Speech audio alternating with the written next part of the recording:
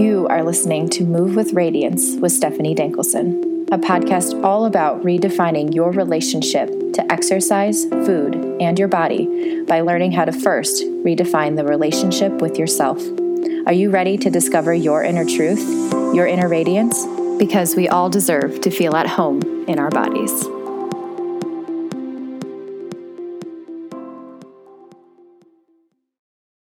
Hello, welcome to this week's episode of Move with Radiance. I'm Stephanie, and thank you for being here. I have been thinking so much about, I came across this fitness quote the other day, and I've just been thinking about it a lot. And it's actually perfect fit for this episode because we dig into a lot of the just fitness and movement and changing our viewpoint around it and changing what it means and how we look at fitness and movement and exercise and all that kind of stuff. But the quote I came across was, "Be stronger than your excuse." And that was something that I used to, I would have been so motivated by that quote. And I know that I've used something similar to that in the past to keep myself motivated. And I want to talk about the issue that I now find with that. Because, if you look at everything and the way that the fitness industries talk about, losing weight and moving your body and eating and all this kind of stuff, it's it's a no wonder we have these crazy, insane, impossible expectations for ourselves. And it's a no wonder we have all of these rules placed around the way that we should be eating, the way that we should be moving, and the way that we should be structuring our day, and the way that we should be working, and blah, blah, blah, blah, blah, blah. It's never ending, and it's causing so much suffering. Because living by this quote, "Be stronger than your excuse," it's basically saying to ignore everything that ever comes from your body, and everything that ever comes from your body is an excuse. And therefore, you're weak, you're wrong, you're bad, you're lazy, you're not enough, blah, blah, blah, blah, blah, blah, blah. And it makes me sad and mad because so many people are motivated by that. And in being motivated by that, we're teaching ourselves straight up to not trust our bodies, to ignore anything that comes from our bodies, that anything coming from our bodies that is not in alignment with our goal of losing weight or looking a certain way, or it's not in alignment with our meal plan that week or our exercise plan that week, then it's bad or we're wrong. We feel shame, and it's creating so much more disconnection with ourselves. And so it's a no wonder we all are so disconnected from our bodies, because that's what we're told. That's the way we've been taught with this exercise and fitness bullshit. And it's we've lost this meaning of what it actually means to fuel ourselves or to move or all of these things, because if we're doing that in a way that helps us actually feel good and we're listening to our body's cues, and maybe we're skipping the morning workouts a couple times a week because we're exhausted, or we're choosing to eat for pleasure and we have a good relationship with food and there's no labels on it and all that stuff, that's health. That's what we're after. We're after this sense of freedom. We're after this sense of feeling really good. That's why I feel a lot of us start these things in the first place, is because we're trying to fix something that feels shitty in our lives, so we control and manipulate all these things that actually won't get us to where we want to be. So I hate that quote. I think that it needs to shift. And instead of placing these hard rules around our lives, instead of living by, that's an excuse, just stop living by these excuses, stop sleeping in, stop doing all this stuff, stop listening to your body. If we're living by that, we're missing the point. So look at where you're holding all of these crazy expectations and see how much, if you can be a little bit more compassionate with yourself. I like to shift the word rule from rule to boundary, because if we're looking at it as a boundary, and the way I think about boundary is it's malleable, it's moldable, it's a rule is not meant to be broken. So if we're looking at our lives with these harsh rules and something doesn't go to plan or life happens and we can't fulfill that or we break the rule, then there's a lot of shame in that. So let's lift the rules. Let's start looking at our lives in a way that's like, what will make me feel the best right now? And just be gentler with yourself. I think this episode will be really good for this because, Jake, in this interview, we talk about, weight stigma, which I think is a really important conversation, and the way that we see the different body types and the automatic biases, can't say that word, but the bias that we have when it comes to certain body types and removing that. I think that that's such an important conversation, and to be really honest with ourselves and to look at the way that we view bodies and to start changing our perspective. That starts with us as individuals. But we also talk about his unique approach to personal training, which his method of personal training is completely removed from weight loss. So with his clients, he talks about creating this relationship where movement is removed from weight loss, and it's just for the pure sake of moving and the benefits that we get from just moving our bodies. So that's what I talk about today with Jake. I'm excited to share this conversation. The audio is a little off in some places. I know I've gotten some feedback on audio, so I'm working on it. So I'm not sure why this one is a little wonky, but bear with me. That's something I'm going to be focusing on moving forward. And yeah, before we dive in, let me tell you a little bit more about Jake.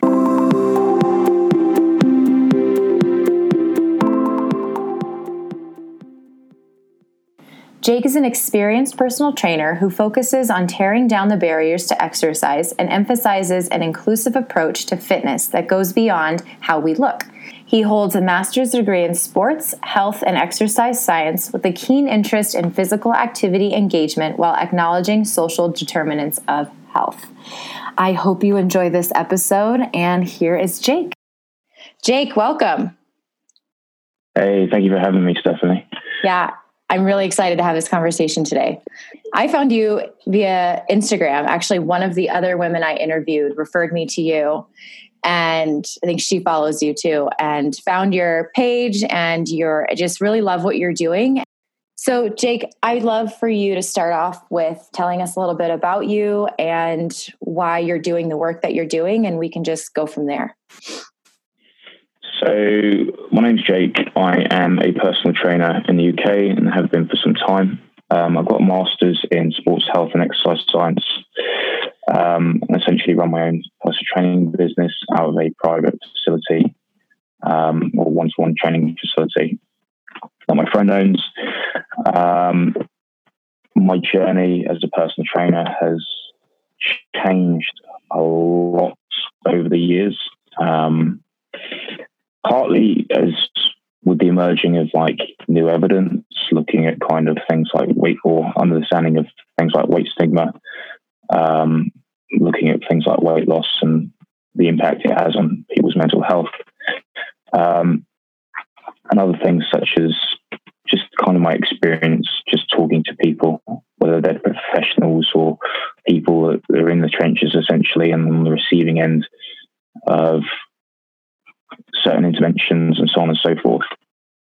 So yeah, that's who I am. I work with a variety of clients ranging from young as 16 all the way through to their 70s. And my main outcome is trying to help them improve their quality of life or without essentially doing any harm. And that's what my kind of personal training is about in a short summary. Yeah. So I love the way that you think about it, because when you think when you typically think about personal trainers, their goal is to help you lose weight. And that's typically their whole premise behind what they do. And you take a unique approach in that your main goal isn't weight loss. It's a lot of other things that come with, the benefits of exercise. And so what helped you get into that piece of it and kind of move away from the whole needing to lose weight around personal training? So, yeah, it's like I said, it's quite a long journey. Obviously, when I first started out in the industry, I was kind of naive, and you kind of just follow the narrative that, like, obviously, personal training, the aim is weight loss, so on and so forth. And so you try to be the best you can be in that respect. And that was to try and you get caught up with like the body transformations. You want to try and get people losing weight as fast as possible, so on and so forth. And you wanted to try and find the best ways to help people with that. And as you kind of go through over the years, you get more experience with regards to that. You kind of realize and start unraveling how complicated like weight loss it is, and how it, or in its very nature, and how complex health is, and how much factors are involved, from income to the environment someone's in. And rather than, it was just kind of looking at people essentially struggling, and rather than blaming them, I kind of started looking towards my own practices and looking and go, well, I can't really, if I keep placing the blame and onus and responsibility on that individual, then I'm almost saying that it's their problem, that they can't be helped. And then the final kind of thing that clicked for me was just being introduced to some academics. One of them is Dr. Louise Mansfield in the UK, who's done various things in health at every size. And there's another dietitian that's quite well known, who's called Lucy Affermore. And again, she wrote Body Respect with Linda Bacon, who's an author that people should check out. And it kind of opened my eyes and made me question my own practice as such. And I realized that what I had been doing over the years was essentially doing some people a disservice, in the sense that I was providing them with something that was only temporary rather than permanent. That weight loss is something that very few people sustain, particularly when they leave an intervention. And it also doesn't guarantee the things that people think it guarantees, and the way that people market it, like obviously improved confidence and their relationship with their bodies and so on and so forth. But everyone believes that's the way it is, when it's not true. And in some cases, particularly from my own experience, as well as observing through others and looking at the evidence, is that actually you become hyper aware of certain things. You become really aware of like your own body when you kind of get caught up in this fitness world, and it's this game of comparison, and actually it can exacerbate those feelings of self-doubt, kind of negative body image, so on and so forth. And that's really how I ended up where I am today. And it's kind of understanding and appreciating people's mental health and trying to provide people the service, and without essentially doing any harm or minimizing any negative impact I may have. Because the last thing I want to do is someone pay me to essentially make them feel bad about themselves, or not essentially provide them with what they had initially expected. My job now is to essentially provide people with a better understanding about exercise, how it can be used, what they don't need to worry about, and what it is and what it isn't. So it's providing people with essentially a argument or something with regards to exercise, nutrition, and saying you don't need to worry about this, you don't need to worry about that. Here's what you should potentially be concerned with. So it's a balance of view as such. That's where I'm trying to get at, as opposed to you need to do this, you need to do that. And it's providing people with power. And that's it in a nutshell. Yeah, you said a few things that I want to expand upon. I think at some point I would like to hear your thoughts on like the way you teach those things, and just your approach on, instead of saying, do this, do this, do this, do this, like how you're educating people around that. Maybe we can dig into that if we've got time. But one thing I wanted to talk about a little bit more was how exercise and focusing on weight loss can actually bring out things like comparison and moving away from the feeling that we actually want, that I think we all actually crave when we think about with the whole diet industry and why people go on diets and why people want to lose weight. I think we all crave a sense of like freedom or whatever that is, which I don't think you can achieve through just losing weight. That's besides the point. But can we talk about what negative things can come about by just focusing on the weight loss and what you've typically been seeing with diet culture and how that's been bringing out those types of things in people? Yeah, I mean, when someone focuses on a goal such as weight loss, quite often we're telling people to essentially shrink themselves down to or try and reach a certain ideal. That varies. That ideal might vary from person to person.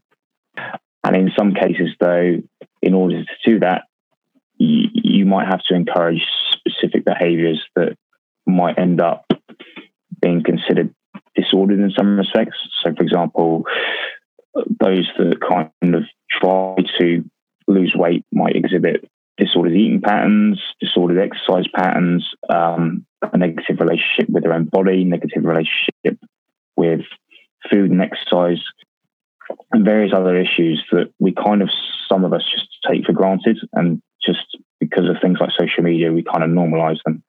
So, for example, using technology and obsessing over like 10,000 steps and obsessing over kind of calorie counting, or this big thing with macro counting and so on and so forth. And like every personal trainer now is obsessed with calling that evidence-based practice and saying, well, this is how you lose weight as long as you meet your calories and or consume less calories than you burn.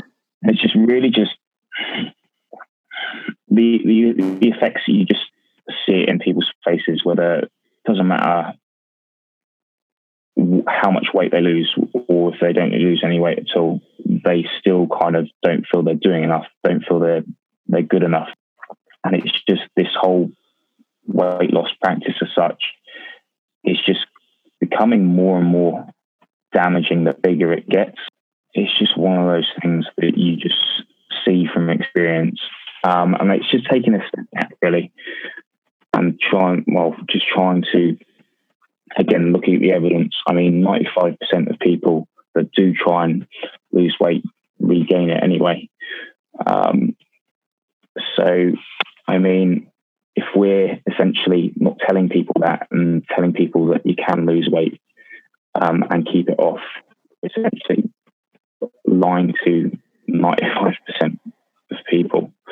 And because a health professional is telling them that, they will believe that essentially, and then they will continue to blame themselves, and then it becomes those feelings of guilt, like I'm weak, I'm incompetent, it's all my fault, and you've got this guilt, shame, negative feelings towards oneself, kind of hatred towards their body because they feel they're abnormal, they feel they're not part of, accepted by society, and it just spirals into it. It just creeps into every aspect of their life, whether it's social, whether it's just at home, whether it's in their own heads, and even things like it can impact physical health. Like, I mean, continue kind of obsessive dieting and trying to lose weight all the time through all these diets and just this really bizarre kind of exercise patterns just can essentially increase risk of various diseases, and it's not really worth it. So yeah, that's it in a nutshell. Yeah.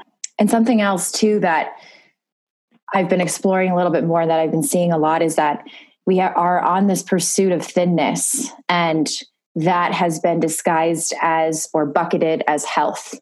And so many people, like you said, engage in disordered behaviors that we deem as healthy because they are thin. Like we're putting a Band-Aid over a bullet wound in a sense, because we're like encouraging people to do these things that are actually harmful for your health. But because you're on the pursuit of thinness, which is healthy, I'm using air quotes, then it's okay.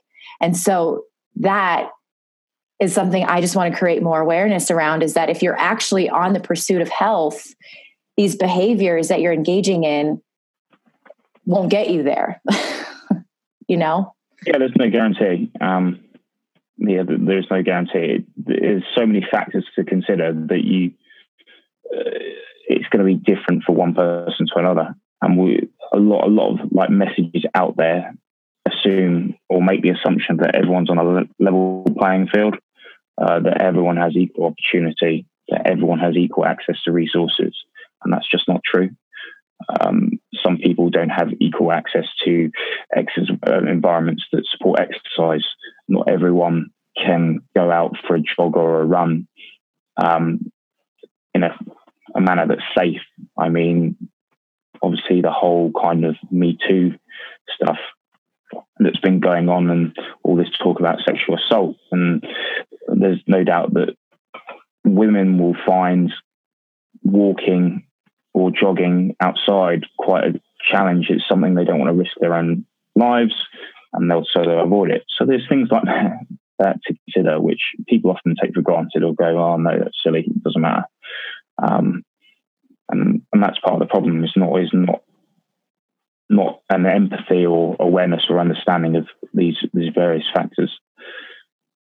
Yeah, for sure. And also, so I guess this is a good segue into talking a little bit more and exploring a little bit more about weight stigma and just how people in larger bodies, I feel like, don't get the same respect as those in a different body, and how this awareness around the equality of bodies and using, I think a lot of times our biases about what it means to be in a certain size body comes out when we're trying to talk about health, and we're kind of throwing out our opinions and creating this environment where people don't feel safe because, you know what I mean? And I want to explore your thoughts a little bit more on that as well. Well, I mean, when it comes to things like weight stigma, obviously, when it comes to things like obesity and fat people in general, the general consensus is, or belief is, that being fat is bad for you. Being fat is purely an individual responsibility, and that you need to do something about it. Otherwise, you're essentially driving yourself to an early grave. That is kind of in the general consensus, and it's just genuinely been accepted, despite no one really kind of going into the evidence and looking at it critically. The more you kind of look into obesity research, you understand that actually, when it comes to things like health, there's obviously a certain level of risk, and we don't talk about this risk, and we don't talk about other factors that might essentially impact someone's health. So we don't talk about physical activity or how active someone might be. We don't talk about their dietary status. We don't talk about their social classes or their income, which are all factors which will determine someone's health. And instead, we just kind of fixate on someone's body image. And if they're larger, that means that's a problem. It's something that needs to be fixed, when it isn't necessarily true. But because people perceive it in that way, then they attach a stigma to it. And I mean, when it comes to things like weight stigma, like in terms of the fitness culture, it's really rife, particularly in gyms and so on and so forth. There's various studies that talk about how personal trainers actually have admitted to wanting to train or prefer to train people in thinner bodies because they perceive them as more likely to follow advice, not as lazy, more competent, so on and so forth. And I think that's unfair. And it's, again, you're immediately putting up barriers to these people who essentially might come to you for advice and trying to get involved within fitness. You're essentially saying you're discrediting them before you've even spoken to them, before you even tried to understand their challenges, so on and so forth, because you've made the assumption that based on this person's size, they're lazy, they're not likely to follow your advice.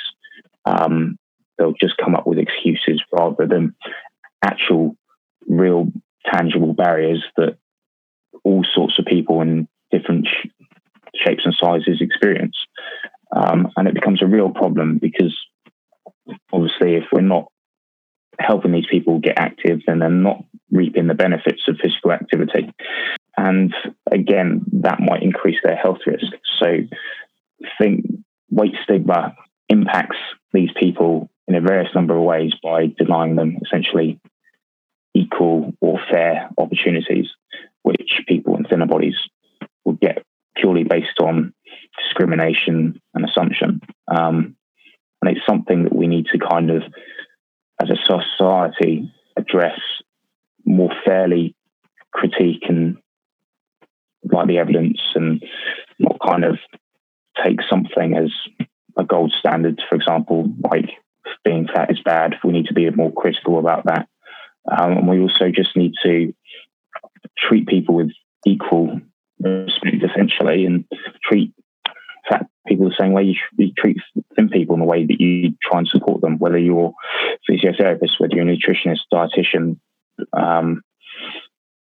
mental health professional or personal trainer. At the end of the day, if they're coming to you for help, the first thing you don't want to do or can't do is let your biases take over and make assumptions about someone before they've even essentially opened their mouth, because you have no idea what they've been through or what they're going through. And especially if you've never been kind of fat or in a larger body, and you certainly haven't experienced what they've experienced. And that's quite difficult, but it's very important that people recognize that and try to learn from these people and understand why it's a problem, and ensure that their opinion is valid. And if someone says that weight stigma is a problem to them, then we can't brush that aside. We need to address it if we want to support them. Absolutely. And, I think people get disregarded. If someone comes in a larger body and they say that there's something wrong, I've heard so many stories of the doctor just dismissing the fact that there's something wrong and telling them that they need to lose weight. And I think we just need to create more awareness in that people in all body types can have disordered eating behaviors, can have disordered relationships with food, can have a disordered relationship with exercise. And I think we need to stop commending weight loss because it is leading to you don't know what someone's going through. And if we're commending weight loss, but we don't actually know how, like what I'm trying to say, if someone's in a thinner body and they are pursuing, or they have disordered relationship with food, and maybe they get to a certain point in their size where it becomes a problem or a concern, if that makes sense. But I think someone in a larger body, it's always commended that they are losing weight regardless of the kind of behaviors that they are engaging in. Does that make sense? Like, I think we just need to be aware that everyone can have some sort of disordered relationship with food, and that we just need to stop focusing on weight loss and really get to know the person, just like you said, and understand what they're going through before we start slapping labels on or start thinking that we understand what's happening with them or what their problem is before getting to know exactly what's going on. I mean, yeah, it goes back to things like risk. At the same day, at the end of the day, people who are in thinner bodies can essentially still get the same diseases, ailments, illnesses that people in larger bodies can get, which are commonly associated with being in a larger body. We can't deny that. There's evidence for both. There might be a certain level of correlation, but then we can't say, oh, it's down to your body weight, that's the reason. There are various factors that we need to then consider. Is it like physical activity status, so on and so forth? Or is it genetics? Is it the environment we're in? Again, it's just treating people with equal respect and opportunities so that you can actually get to the root of said problem. And then you actually, rather than just kind of giving everyone some blanket kind of answer, especially when it's something that's not guaranteed as well. I mean, weight loss is, like I said, when we're going back to weight loss, like 95% of people essentially regain weight. So if you're trying to help someone with type 2 diabetes or so on and so forth by getting them to lose weight, what's the chance for them then of going, essentially regaining the weight and just reverting back to where they started? How do we know that it's permanently reversible if you're focusing on weight loss as opposed to the root of the problem, which might involve looking at something else and shifting the focus away from weight? So yeah, it's just, again, we just can't make this. There's too often we're making assumptions about someone based on very little evidence or based on the fact that someone just walks in the door, and that affects people in some cases with all shapes and sizes, such as eating disorders as well, because we're too fixated on things like BMI. And that if we want to kind of manage people effectively and treat people effectively, or support people effectively, then we need to kind of change the way we view bodies and change the way we view or hold up stuff, arbitrary numbers such as BMI. That's okay. I want to talk, you read my brain, because I was thinking about BMI as you were talking about that. And that was a number that, or a metric that I think is so outdated. And I still see it being used today as a metric of health. And I fall in the overweight category based on my body size right now. And I feel like I am in the best place in terms of my relationship with my body and food. And so can we, for those of us who don't know what BMI is, can we talk about that a little bit and just maybe why it's not an accurate measure of health? I mean, yeah, but BMI is a measure that dates way back. Well, I can't remember when they first coined it. It's a few years now. It's just an arbitrary measure based on the essential height and weight as such. And then they categorize people based on that calculation, whether, say, for example, around 25 is suggested ideal range in inverted commas. And obviously anything like 30 and above, you considered obese. And when we get lower down, you might be considered underweight. The thing is, though, the problem with it is BMI is based on a collection of data with regards to predominantly white people. So the potential risks as such might vary whether you're Asian, Black, so on and so, or Indian, so on and so forth. And also, it doesn't define things such as kind of your blood pressure. It doesn't define your mental health. It's just a population measure that people use on an individual basis. Interestingly enough, in, was it 1998, I believe? Don't quote me on that. And the US decided that actually they were going to reduce the cutoff point from 27 to 25, just to kind of be in line with essentially the rest of the world. So it immediately shifted a few million Americans from being normal weight into being overweight. And there's just kind of no real kind of evidence or basis for it. And it kind of just feeds into the whole conversation surrounding obesity, and like they call it an epidemic, when realistically, if you manipulate the figures and show from 27 to 25, you're going to show this massive spike in people who are overweight, despite nothing really changing other than you just shift the goalpost. So it's often taken out of context. It's often used as the big indicator of health. They'll use it in the doctors all the time. They'll use it in gyms. They'll use it. Nutritionists will often use it, despite us all kind of knowing the limitations of it. And people kind of go, well, oh no, I don't really understand what this actually means.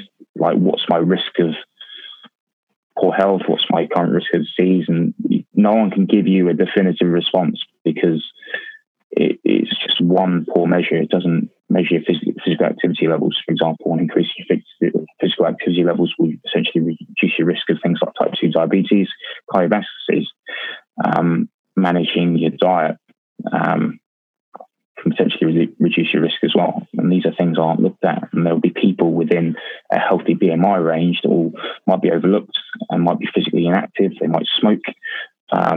They might eat, well, they won't necessarily eat balanced diets, but because they're healthy BMI, often it's like, well, it doesn't matter really.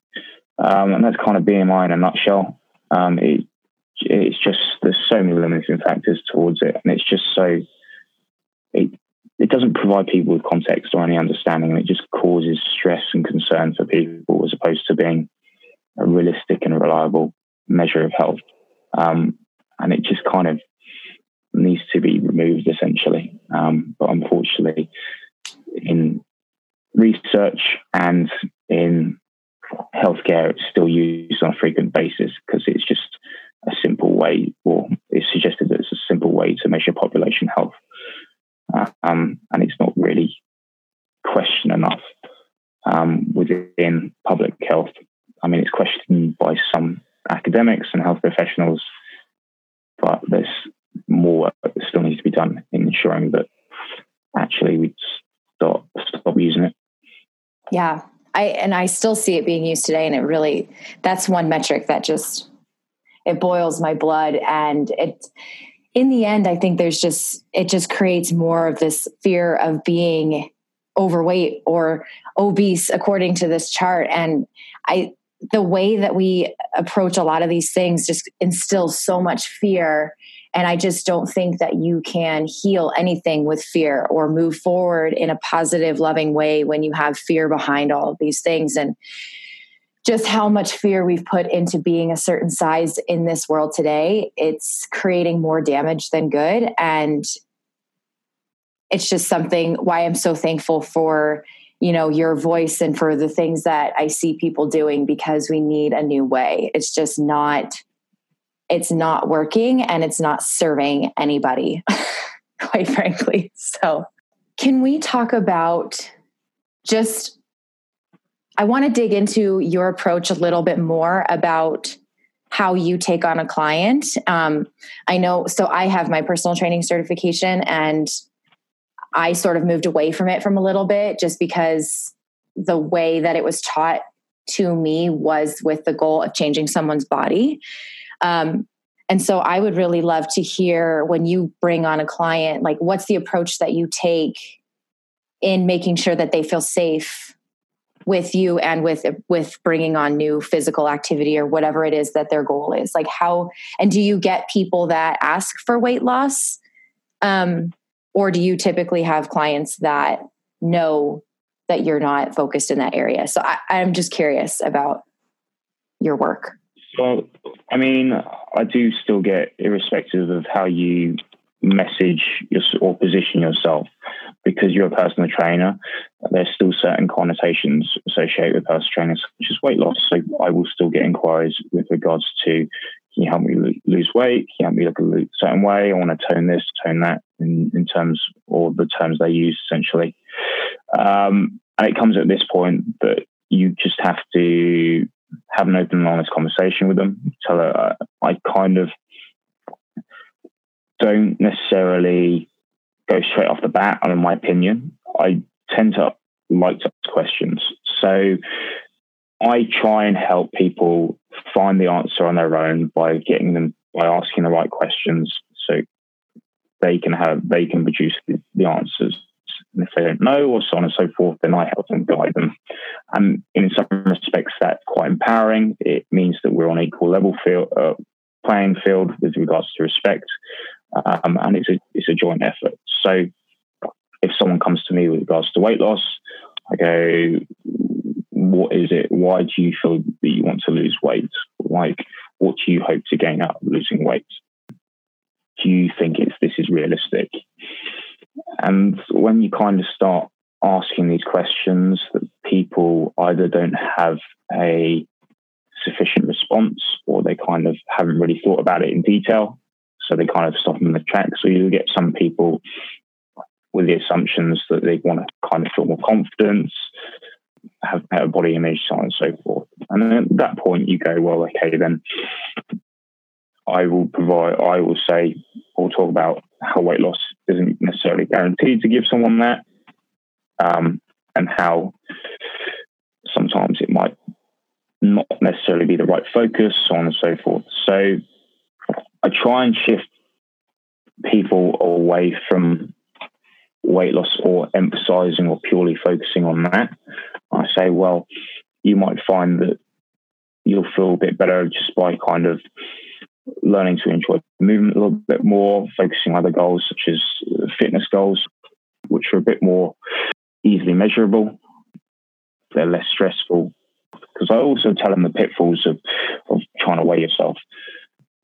Irrespective, I'll obviously tell the limitations. And I say at the end of the day, even I've had previous history of clients, even when I've told people the limitations of weight, every time they've decided to weigh themselves, they've got hung up about it.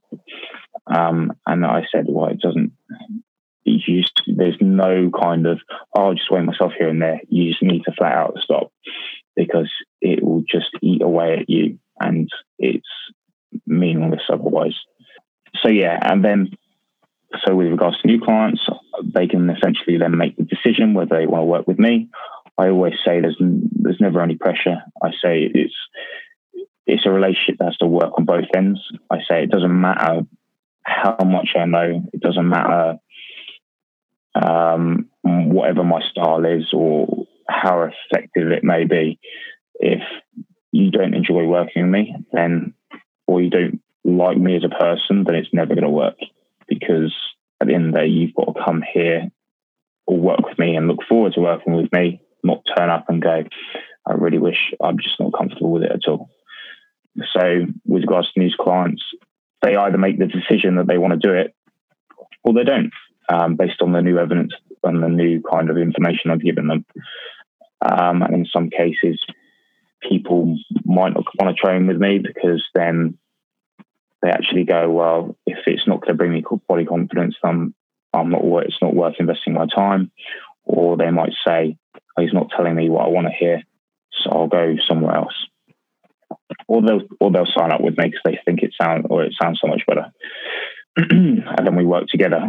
And with my clients, it's putting the power back into their hands. So it's never going, you need to do this, you need to do that.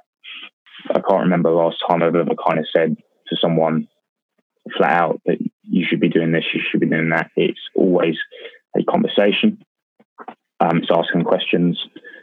So if someone said, I'm struggling to feel motivated to exercise or outside of gym sessions, so on and so forth, you could be like, well, what do you feel might help you? What do you feel might work for you? And what's not worked? What have you tried in the past? And you get them just unraveling and answering these questions so that they can then come to the conclusion. And if I do give them any recommendations, say, for example, perhaps we could try, spending time outside with the kids and going for walks with them and so on and so forth. And I always kind of say, well, how does that sound to you? Is that something that you think you could do? So then they can make the decision themselves and not feel like they're being forced to do it.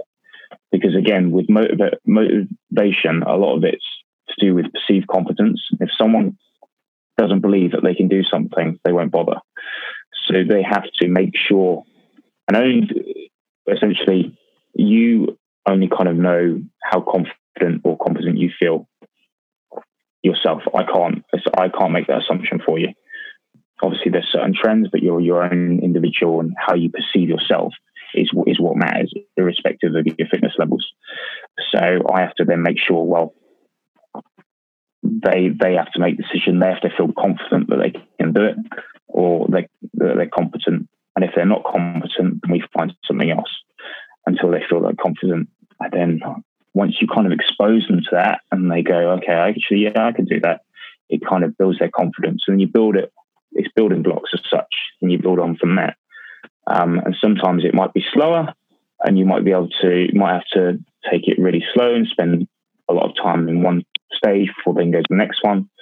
And in other cases, sometimes depending on experience, they might be able to jump through the building blocks and progress quite fast. But yeah, it always goes back to asking them questions, putting the power in their hands. It's never, I'm not a dictator. They essentially pay me to get them somewhere. I will tell them, okay, as honestly as I can, this is where I can take you. But obviously there's caveats there, like there's limitations, like you're not going to be superhuman overnight, so on and so forth. And in some cases, progress might be faster, progress might be slower in terms of their fitness goals or whatever. And that's kind of like the approach I take really. I know it's not everyone's cup of tea. I know some people just like that direction. They like just being told what to do and not having to think about it.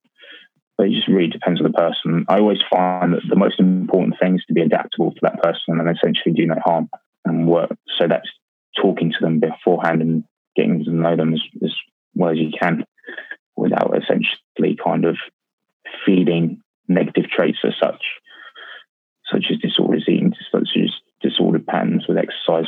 And that's kind of the whole approach I kind of take. I think that's great because you're essentially helping, we're kind of bringing the awareness back to like what exercise can be instead of this like horrible fear-based like thing that should suck all of the time. And I think when you're removing that fear around like, you should be doing this, you have to be doing this, you're actually helping more people find a better, healthier relationship with exercise in a way that they enjoy, opposed to this dictatorship, like you need to do this or else, you're not going to hit your weight loss goals and all of that kind of stuff. And so I think it's a much healthier approach and a much gentler approach to helping people who may not have a relationship with exercise adapt one in a way that feels good to them. And honestly, like that has been like, that's something that I want to start talking about more, because I think there are so many great benefits to exercise when we have a healthy relationship with it. And when there's not fear around needing to exercise so that we can fit into this body type, it's just now purely based on either the enjoyment or these really cool goals that you can meet in an internal way. And so I think I love that approach. So I had a question.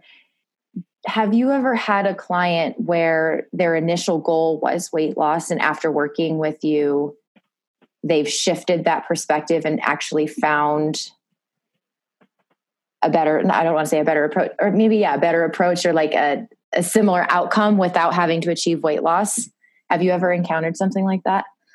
So a number of my clients I've had for a number of years now, they've just kind of wanted to stay with me for that length period of time. You build up a relationship with them. And in some cases, the initial stages were kind of things like weight loss, kind of losing body fat, so on and so forth.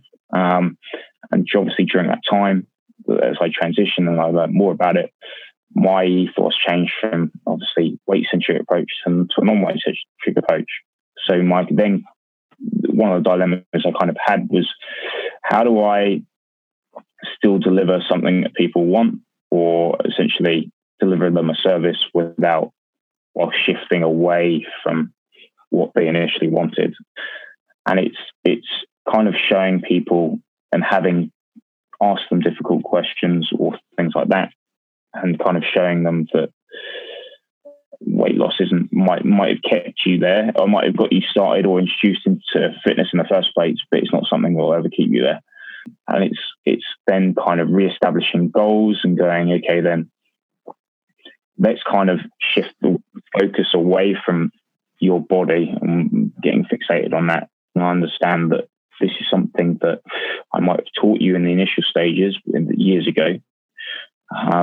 But this is kind of the evidence now, and this is what I'm suggesting, that actually if you keep trying to focus on your weight, it might become problematic, and in some cases, particularly when people like fit within what is deemed the norm as such. I mean, some people that if their obsession with weight loss could mean that they kind of get dangerously low in terms of weight. And that's not something you ever kind of want. You don't want people obsessing over exercise or refusing to eat based on that. So a lot of this time it is, in some cases, just unpicking a lot of stuff. It's getting people to challenge the way they talk. So challenge anything that revolves around diet culture and getting them to shift away. So with regards to weight loss, I don't ever talk about it anymore. That is something that is just off the cards. Only if it ever got brought up. And in some cases, there'll be some things where I have clients that go see chiropractors or go see physiotherapists, and some of them will still be weight centric. And in some cases, I then have to challenge that, and we have to have a conversation talking about why that might not be right, or why that health professional is doing that, and so on and so forth. Because again, I can only control what I do or what I say within that gym and how the conversations we have. I can't control what my client sees. And it's not just, I'm not the only influence. There's thousands of influences. There's thousands of influences out there, ranging from social media to media in general to other professionals. I have a large influence in their life personally, because I get a lot of one-to-one contact time. I have to be aware, acknowledge the fact that sometimes there are other things that are quite influential. So, yeah, it is that steady transition. It has been hard, and it's been, in some respects, it has been a learning curve. But my clients are much better for it. They're much happier. They enjoy coming to see me. They don't feel guilty. They don't feel conscious about coming to see me. It's never kind of that dread, whereas you get with some personal trainers or some like weight loss clinics where they kind of dread going because they're like, oh, I'm going to get told off again, or so on and so forth. I've never had to, in theory, I've never actually had to raise my voice ever. I know it's something, I shouldn't ever have to raise my voice. It's not something I'd never do, whereas I know some people would shout at someone for doing something. I never place the blame on other on people, particularly if they feel like other external factors get in the way. So, yeah, it's been a hard transition, and it's been an eye-opening experience, but it's been a positive one, not only for myself but for my clients. And it's just now, obviously, anyone new that I take on, it's like I said, I challenge their thoughts and perceptions on weight loss. And I get them shifting and looking at other goals, which they'd find far more enjoyable and rewarding and worthwhile than the pursuit of weight loss itself. And if their body changes, then their body changes. I don't comment on that. I don't feel the need to comment on that. I'll praise them for their achievements in the gym, what they've done there, and how, if they're feeling great that day. Yeah, it's been a journey as such, and obviously there's still more work to do, and so on and so forth. There are so many people you meet that sometimes take you back and surprise you, and obviously ask questions you've never come across before, or have certain beliefs. And so you just, as much as I love academia and evidence, so on and so forth, just talking to people has been one of the best experiences in terms of shifting my focus and learning through the process. Yeah, I love that. I don't believe I used to really, I used to like when people would yell at me. Like, I used to be very motivated by fear in that way. And so like you would see a lot of fitness trainers on TV or whatever who are extremely, tough love wins kind of thing, where they would be screaming and yelling and blaming, and then you would see the results. But I just don't think that works anymore. And I just learning what I know about fear and making our decisions from that place, and having these core beliefs that we're not good enough, like those things, fighting fighting with shame and hate never results in progress. It never results in healing and growth and all of the things that we're actually wanting. Like, we just can't come from that place. And so just having your approach on creating just a better relationship with exercise via, let's just talk about what works for you. And I'm just here as your support. I'm here to guide you. Like that, I think needs to be adopted all over, because that in the end is going to yield the kind of results that we want to see, which is, yes, a better relationship with exercise, a better relationship with our body. And that's the end goal, I think, within all of it. So, yeah. Yeah. I mean, yeah, I think the whole narrative that personal trainers serve one purpose is kind of misleading. Obviously, personal trainers serve a huge purpose, which is to introduce people to gym-based exercise, show people how to do it safely, get the most out of it, and how to enjoy it and have it as essentially an experience. Because I said, if you do it with the right people, you can enjoy doing it.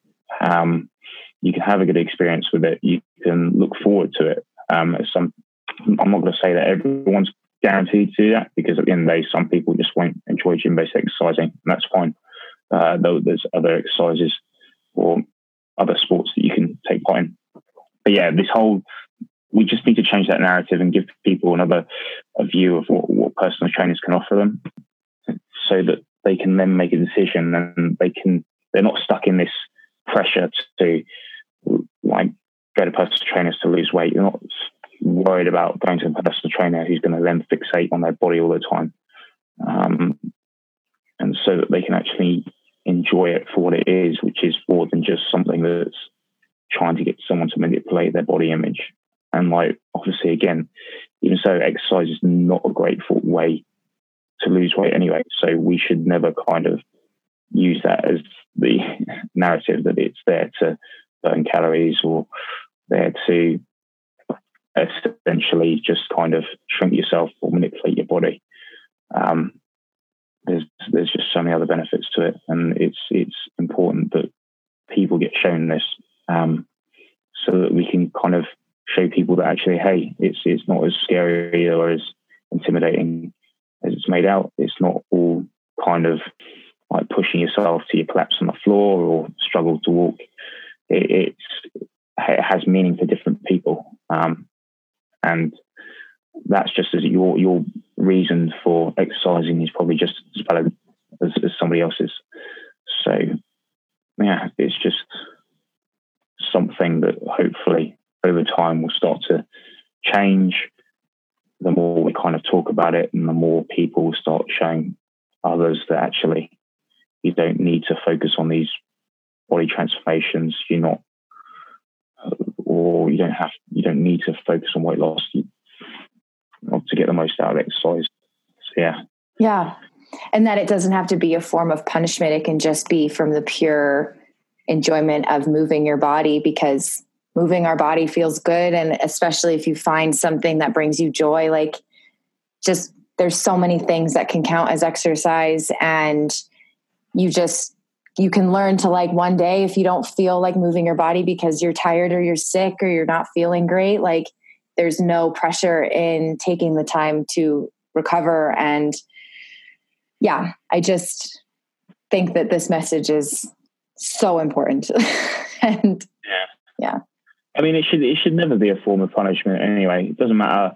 I mean, there's some people who love kind of the challenge of it and love pushing themselves really hard, but it should never be a form of punishment. And obviously, in a world that's kind of obsessed with moving more and moving faster, it's important not to negate the value of moving slower and taking your time and slowing exercise down, not necessarily lifting heavy weights all the time, not always running or trying to achieve a personal best.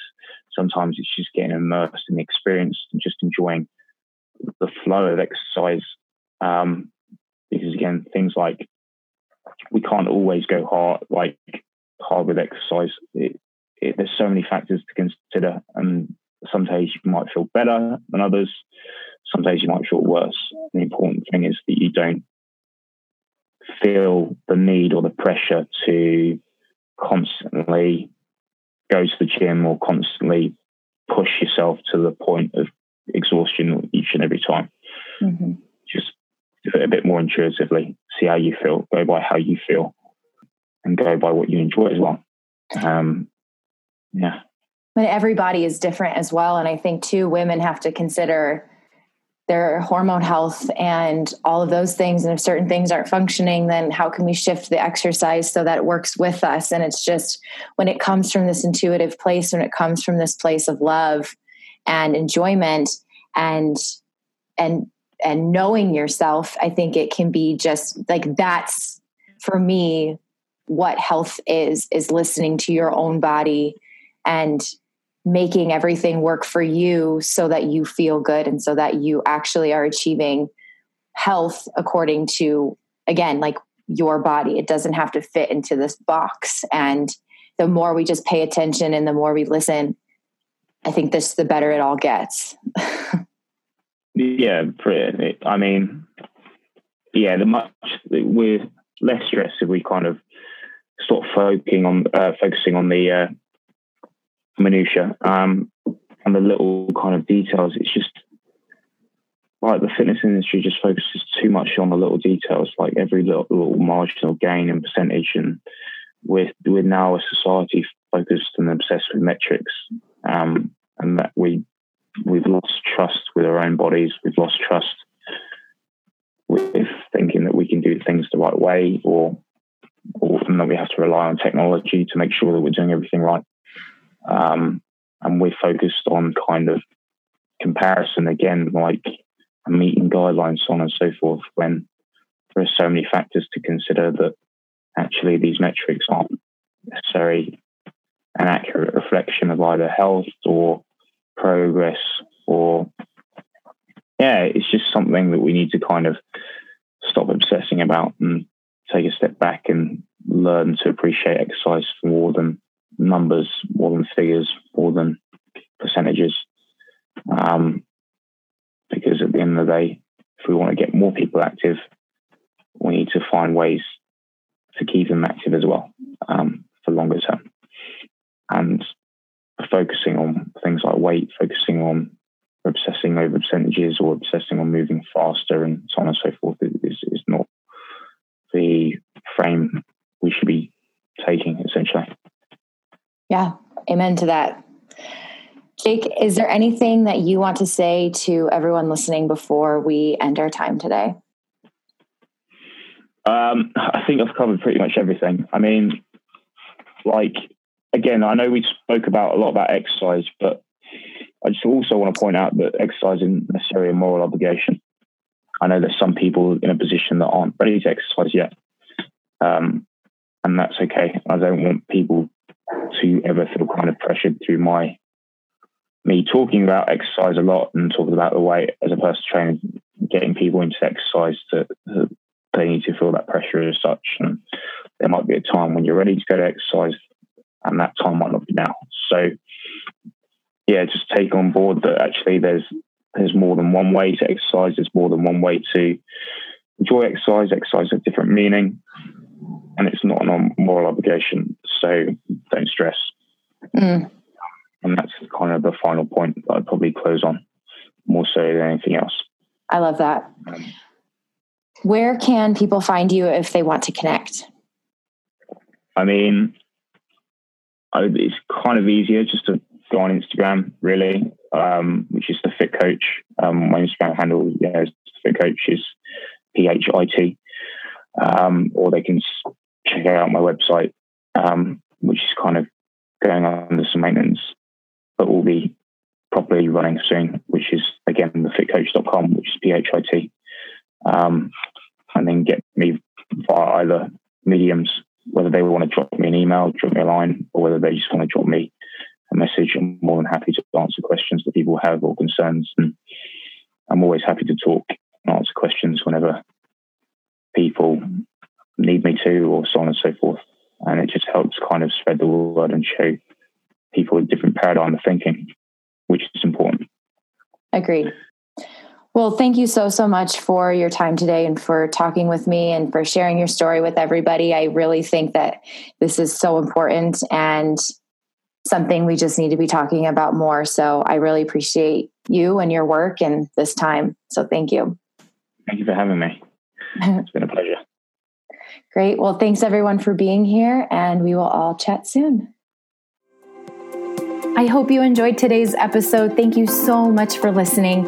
If you at all resonated with today's message, please give it a share either with a friend or a family member, or on Instagram. You can tag me at Stephanie Dankelson. The best way to get this podcast growing and to share this message with the world is through word of mouth. Thank you to those of you who have already shared this podcast. It means so much to me. I appreciate all of you, and we will see you all soon.